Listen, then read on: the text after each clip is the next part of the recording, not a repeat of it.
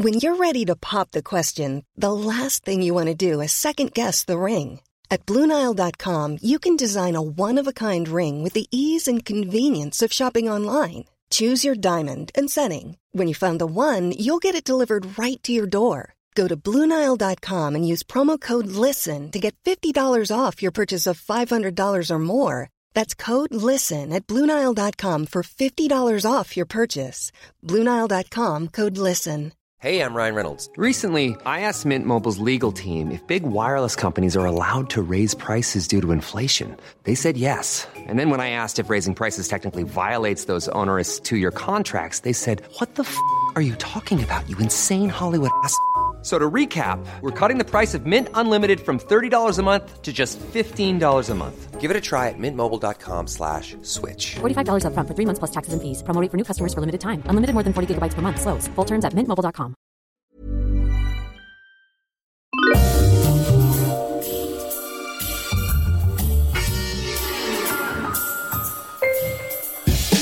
Ladies and gentlemen, welcome to Histories of the Unexpected, the show where we demonstrate that simply everything has its own history, like imps, dents, and roads. Or hugs, tugs, and jugs. Plugs, slugs, and fugs. There's nothing like a good fug. No. Not especially around Christmas time. Happy Christmas, everyone. Happy Christmas. We will be following the links in our minds as we come across them, explaining how those histories link together in unexpected ways. Who knew, for example, Sam, who knew that the history of Japan is about monasticism, women's societies, gridlock, and going underground? Like what I did there? Yeah, very much so. Yeah, very good. And pockets. Pockets are all about World War II, US politics, feminism, and, of course, the history of crime. I love the history of pockets. I want to write a book about the history of pockets. So do I. Maybe we'll certainly get it in. Yes. Are we doing I've just written pockets for World War That's II. why you're on it. Yes, I'm on it. Did you know that when paratroopers came out of their planes on D-Day, their pockets split, showering the contents of their pockets all over Normandy? It's really... Sewing up pockets is interesting. Yes. Anyway, we're getting a little distracted. Lucy Lockett lost her pocket. The man sitting opposite me is the bus conductor of Route 1066 and all that. Love it. Thank you. Love it. That's brilliant. It's Professor Extraordinaire of Early Modern British History at Plymouth University. It's James Daybell. Hello, James. Hello, Sam, and hello, everybody. And the man sitting opposite me is the St. Nicholas of nautical knowledge. It's the famous historical adventurer, Dr. Sam Willis. Hello, everyone, and thank you very much for that, James. So this is part 2 of our Christmas special because we got very carried away with our part 1, and it ended up being really long. We only talked about half of what we were going to talk about. So we're going to carry on. Yes, I'm going to start, though, because otherwise I might forget. Since this is Christmas, and happy Christmas, yes. I'm not going to see you over Christmas, but I have a little gift for you to open. Oh, my God, he's bought me a present. Live on air. Happy Christmas, Sam. He has got nothing for me. So thoughtless. It's so big, I couldn't get it in my shed. That's the problem. That's it. What is this, a mousetrap? Is it a primed mousetrap? You'll see, and you'll think, how thoughtful. It's not going to cause me pain. It's not. It's the opposite of that. You look a bit hurt, actually, when you even suggest that. No. Okay, it is about the size of a small biscuit tin. It's not biscuits. It's not food. It's not biscuits, but it's it's a couple of inches high. It's rectangular. I think it will be meanussul when you open 6 it. or 7 inches long. Do you have members of your family who talk you through your opening of gifts? Yes, I also have 2 daughters who basically open my gifts for me. Yeah, mine too. Daddy, could we just help you undo the sellotape? Okay. I'm not a very good unwrapper of things. It's almost as if you're trying to preserve. That's very funny. So tell them what it is and why I chose it for you. It even smells. He has bought me some Lynx Africa body spray and body wash. Now, this is because... Wow. Yeah, there's a reason for this. In our live show that we've been doing, there's a section where we talk about the history of perfume. And Sam and I have got this perfume from the Mary Celestia? Mary Celestia. Mary Celestia. And it's about 1860s. Yeah. And what we do, they harvest the genetic DNA of the perfume and they've recreated it. And so it's perfume that was found in a ship, bottle of perfume found in a shipwreck. Some very clever scientists have recreated the perfume. and we hand a bit of it around at our live show so people can smell some perfume from the 1860s. And then one person, we asked them what it smells like, and somebody shouted out, "It smells exactly like Lynx Africa." And neither of us use Lynx Africa or had any idea. No. Sam now has Lynx Africa. I do. So does it smell like the perfume? No. I think that's I think that it was a joke that they were making. It was a joke making, but it's nice to know what Lynx Africa actually smells like, and it doesn't smell like a beautifully handcrafted perfume from the 1860s. No, well, in the morning when you should you ever use that, you'll know exactly what it smells like. So Christmas, where are we going with Christmas? I think we should offer it as a prize. We should definitely offer it as a prize. Christmas for me is all about food. Yes. And I said last time that I tried to order my Christmas turkey in September, which was slightly too early. Although I have ordered the most brilliant Christmas turkey, which is deboned and then stuffed, and then with lattice work of bacon all around. Amazing. Darts Farm Butchery. Brilliant. I've also made my Christmas cake. Yeah. Mary Berry's apricot Christmas cake. So last year we fed your Christmas cake. It was last year or the year before we fed it. I didn't bring it along this time. Okay. I'm a bit disappointed in it. I've taken pictures of it. It's not my usual Delia Smith trusty Christmas cake, so I'm experimenting this year. But Christmas is all about food. And it's all about the history of carrots. And this relates to some work that I've been doing on the history of carrots for World War II. Mm-hmm.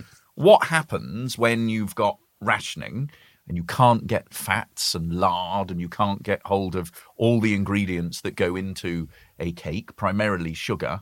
Well, instead, a cake or a Christmas pudding, during the war, you have to be very handy and use what is being grown. Yep. Carrots. And vegetables were never rationed during the war, while other things like all the things that I was talking about and jam and meat were all rationed. But there was this great big push for dig for victory. So everyone sort of turned over their gardens, and all sorts of space and parks and golf courses were all turned over to helping out the war effort. And carrots were one of the sort of staple commodities that they encouraged people to grow. And Dr. Carrot was a cartoon character who carried a vitamin A labelled suitcase. Yeah. And he was one of the characters that was used to try and tell people about the healthy benefits of carrots. What happened was that by 1943, they had a surplus of 100,000 tons of carrots.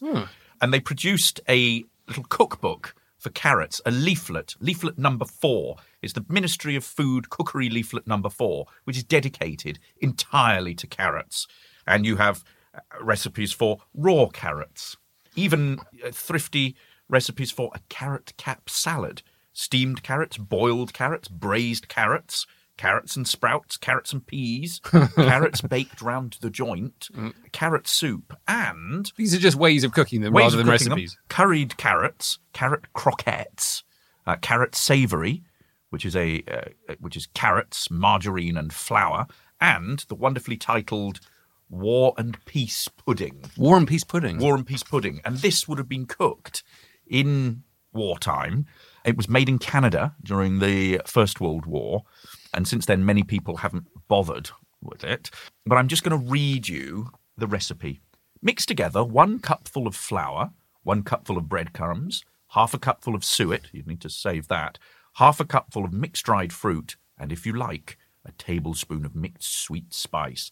Then add, and here's the important thing, a cupful of grated raw potato, a cupful of grated raw carrot, and finally, a level teaspoon of bicarbonate of soda, dissolved in 2 teaspoons of hot water.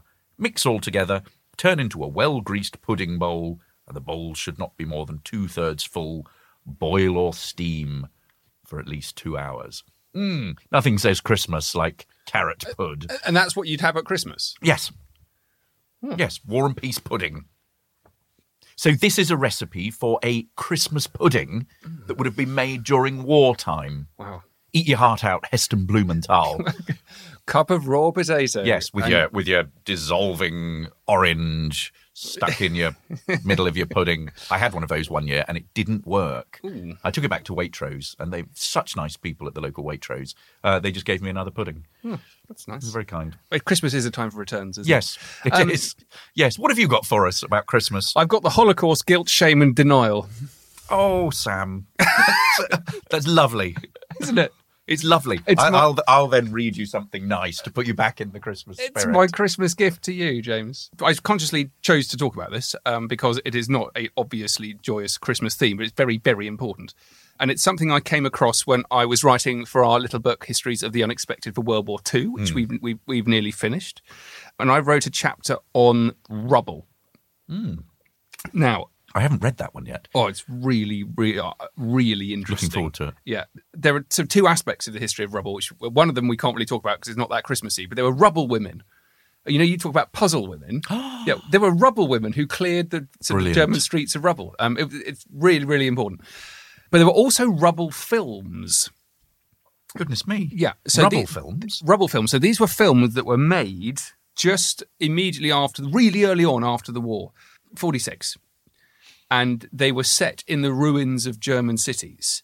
And it was part of a drive to regenerate the very high-quality German film industry.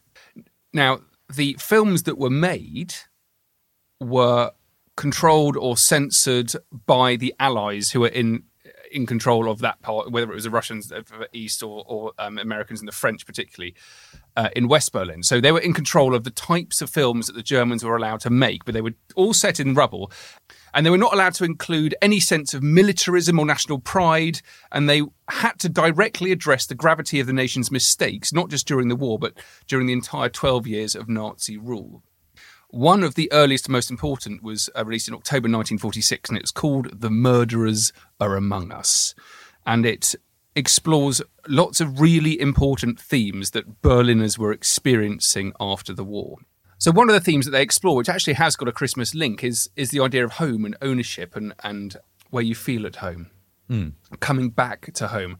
And it's the story of a woman who comes back to Berlin after the war, and she walks through the rubbled streets of Berlin. She goes up to her flat, and she meets the optician who lives downstairs, and he's survived the war, and they say hello, and it's a sort of a wonderful reuniting. And she goes back up to her flat, but there's someone in her flat. And property theft and squatting was a massive problem after the war. So people didn't know who had survived, who had died, what the situation is. So there's a very hostile, unpleasant guy living in her flat. A squatter? A squatter. He says it's his flat. She says, actually, it's mine. I've got all the paperwork. And he looks out the window with her and points at the wilderness of Berlin. He said, all of these people had bits of paper too, but they don't anymore. Very, very sinister. He refuses to leave. So they end up sharing the flat, and they actually get to know each other. Lots of kind of confrontations between them to do with decoration, to do with memory, to do with how things were before the war. This does come round to Christmas in a minute. It's fascinating. It is fascinating, but one of the most important bits is where they put the Christmas tree. Okay. Oh, love that There's link. this moment when they get a Christmas tree and they discuss where it's going to go. And the lady sets it up. And then the man stops, he goes pale, becomes very aggressive and hostile. And she's just put a small Christmas tree on the chest of drawers. And he says to her, is that going to stay in this room? This is Paige, the co-host of Giggly Squad. And I want to tell you about a company that I've been loving, Olive & June. Olive & June gives you everything that you need for a salon-quality manicure in one box. And if you break it down, it really comes out to $2 a manicure, which is absolutely insane. It's also so easy to get salon-worthy nails at home with Olive & June. The difference between how your nails used to look when you did them yourself and now with the Mani system is a complete game changer. The best thing about Olive & June, too, is it's a quick dry. Dries in about 1 minute, lasts for 5 days, and full coverage in up to 1 to 2 coats. Visit oliveandjune.com/perfectmani20 for 20% off your first system. That's oliveandjune.com/perfectmani20 for 20% off your first system. One size fits all seems like a good idea for clothes until you try them on. Same goes for healthcare. That's why United Healthcare offers flexible, budget-friendly coverage for medical, vision, dental, and more. Learn more at uh1.com. There's never been a faster or easier way to start your weight loss journey than with PlushCare. PlushCare accepts most insurance plans and gives you online access to board-certified physicians who can prescribe FDA-approved weight loss medications like Wegovy and Zepbound for those who qualify. Take charge of your health and speak with a board-certified physician about a weight loss plan that's right for you. Get started today at plushcare.com/weight loss. That's plushcare.com/weight loss. plushcare.com/weight loss. And she says, yes, of course it is. I've got lots of happy memories attached to the Christmas tree of my family's before the war. It's actually one of the most important parts of her Christmas, of her year. And it actually profoundly brings her back to this happy moment before the war. He, in a very cynical voice, says that it only works if the tree creates the right mood. So he's obviously got memories linked with Christmas which are not good. And what happens is that through a series of flashbacks, they explore what's happened to him. And it turns out that he was fighting in Russia, and on Christmas Eve, previous 2 years, he witnessed a war crime where his captain above him murdered a village full of Russians. And he tries to argue his captain out of the war crime, out of the execution on the basis that it's Christmas Eve. The captain refuses to accept that, and he tells the doctor, this guy called Mertens, to just decorate the Christmas tree in the army barracks in which they're in. So this soldier is decorating the Christmas tree while outside the window you see mass slaughter going on out through the window. And as Mertens realises that the guns are going off and he hears the slaughter, he drops the star that he's decorating the top of the Christmas tree with, and it falls in the snow and it's trodden on. And then it gradually unfurls and it's the Star of David. And there's this moment, so actually he's decorating the top of the Christmas tree with the Star of David, and then there's mass slaughter going on outside. And so it's a scene that unpicks the Holocaust. It's a scene that unpicks the guilt and the shame involved with war crimes, and also very cleverly links it all back to the themes of what's going on in Berlin after the war and memories associated with pre-war and Christmas. It's unbelievably clever. That's incredibly powerful. It is, and it really kind of highlights the complexities of Christmas across the ages and in different locations as well, and what Christmas and what memory, it's all so linked with history, can actually mean for people. It's very powerful, very dangerous. Yeah. So I want to go somewhere else with this. And in our previous episode, we talked about fires and fire not being taken in and out of the house because it was bad luck. Yeah. Which brings me to the theme of superstition and Christmas. And you wouldn't believe the kinds of superstitions that people had, particularly on Christmas Eve. And Christmas Eve was a time for love divination.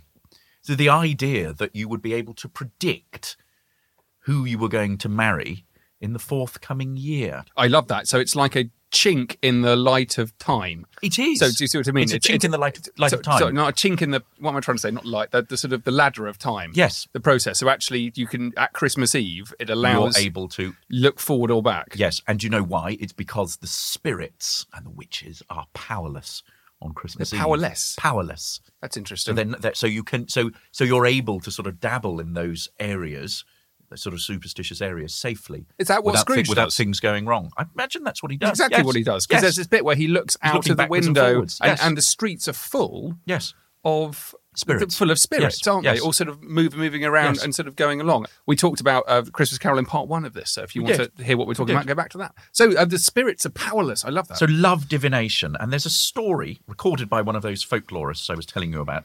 Records this from Derbyshire in the 1890s. And it says that if a girl walk backwards to a pear tree on Christmas Eve and walk round the tree 3 times, she will see an image of her future husband. Wow. So it's this idea. Do you remember when we talked about Halloween and we talked about the scuttle that was put on the fire with jumping nuts? Yes. It's another sort of tradition that's associated with working out who you were going to marry. I love that, though. You should do the history of walking backwards. Is that even... Can we do that? Let's challenge ourselves. That's a very good one. Is that a thing? I think so. Yeah.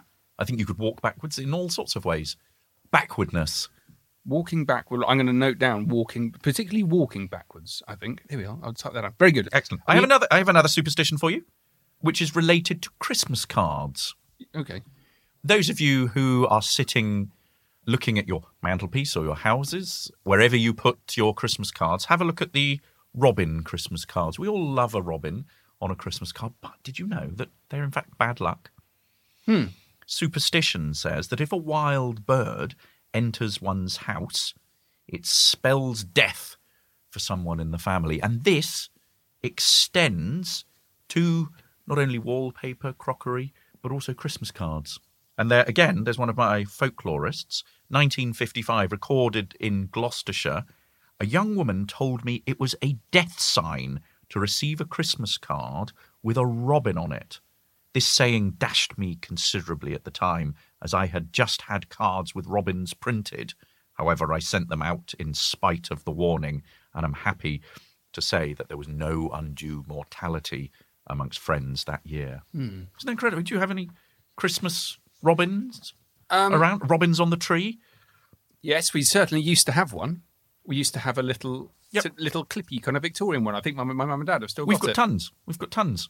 I might take them down this year. Do you know what? The more I think about Christmas, the more you sort of take the lid off it. It's full of some crazy, crazy stuff. It's full of weird stuff. Decorations. Yeah. You've already got your tree up. Yeah. And what are we? We're recording this on the 6th of December. Yeah. Your tree is already up. We're not allowed to have a tree up. My youngest daughter, who's a very formidable young woman, will not let us have Christmas decorations up until after her birthday, which is on the 7th of December.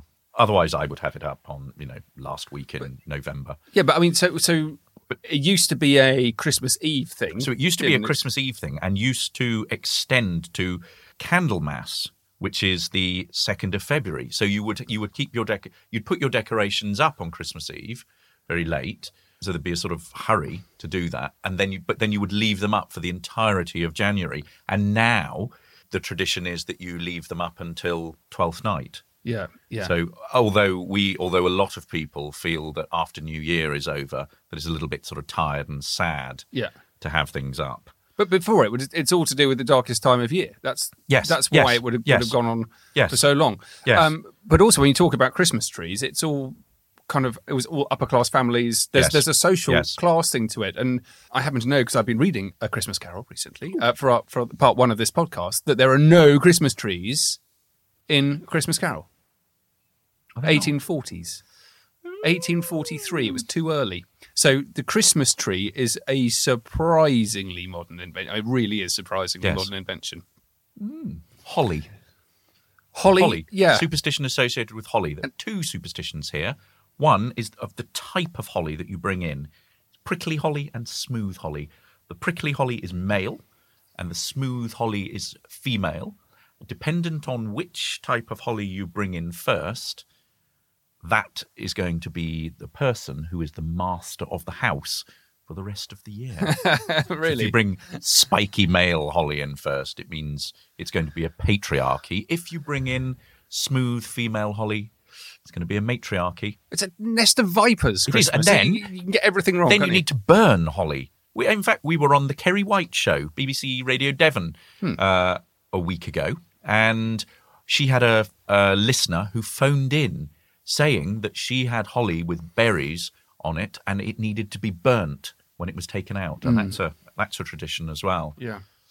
Well, goodness me. I mean, I think we could do an actual dedicated podcast to the unexpected history of Christmas and just keep going on. I think we could. So where have we gone? We've gone... I want to read us some Laurie Lee. Oh, you've got some more? Am I allowed to read us a little bit of Laurie Lee? Yes, of course. To sort of get us in the festive season. This is about putting up decorations around the time. This is from a brilliant collection that came out recently, A Village Christmas, and other notes on the English year, which was sort of collecting together some of his sort of seasonal writings. And there's a beautiful edition that came out. Christmas in the country meant feasts and fires, a few brief days of excess, when even the poorest amongst us would confront the stern gods of winter and the bravest possible show of good living. Everybody was busy this morning chopping wood, carrying in logs, or sitting on the doorstep plucking ducks or geese. Now the time had come for us to go to the woods and collect leaves for decorating the house. This is Christmas Eve. Among the black and bare fir trees, we shook the snow from the undergrowth with frost-reddened fingers, seeking the sharp-spiked holly, bunches of laurel and ivy, cold clusters of moon-pale mistletoe. With these, our sisters transformed the familiar kitchen into a grotto of shining leaves, an enchanted bower woven from twigs and branches sprinkled with scarlet berries. After tea, as darkness fell, we put on our coats and scarves and trooped off with Mother to the town several miles down the wind-whipped valley. We always left the buying of our presents to this 11th hour as part of the season's dramatic crescendo, joining the rest of our neighbours who were all now heading from the shops to catch the last glitter of Christmas Eve. So that captures it. The sort of early 20th century Christmas, that everything was done on Christmas Eve. Yeah. Interesting there, the sort of gender distinctions as well. It's the sisters that do all the decoration inside and the boys that go out and get all the holly and the logs and everything. So where have we gone? Where have we? Gosh, golly, we've gone everywhere all over again, haven't we? Carrots. We did carrots. We did Dig for Victory. We did Darkness. We did a bit of Darkness. Rubble. Christmas Carol again. Yeah, a bit of Holocaust. Links Africa. Links Africa. We did Links Africa. And ending with Laurie Lee and Back to Christmas Trees. Yes. So Links Africa links us, makes me think about what we're doing in the new year. And we are doing more Histories of the Unexpected live, aren't we? We are. And in particular, we are upstairs at the Gatehouse in Highgate on the 2nd and 3rd of February. We're doing an evening show on the Saturday night and we're doing a matinee at 4 o'clock on the Sunday. So you should come along and see us if you live in the capital city of London town. Yeah, or not, you just come up and see us. We've got a special offer for living history people. If you were a living history reenactor, and if you come along to one of our shows in your full regalia and kit, then we will give you a discounted ticket. You get an invite to a social meet-up after the show where you'll get a free drink and you get a chance to win a prize. We want to see as many of you living history people there as possible. We think it's absolutely fantastic what you do. Brilliant. Now, if you like what you hear, please do leave us a review on iTunes, subscribe to the podcast and tell all your friends. We're on Twitter. You can follow me at Dr. Sam Willis. And you can follow me at James Daybell. And you can follow Histories of the Unexpected on @UnexpectedPod. We are proud to be part of the excellent History Hit Network, home of Dan Snow's History Hit and a slew of other great shows. You can find out more about what we've got planned with our books and our live shows and everything on historiesoftheunexpected.com. Thank you very, very much for listening. Thank you very, very much. And wherever you are, I hope you are having a wonderful Christmas. Bye. Bye.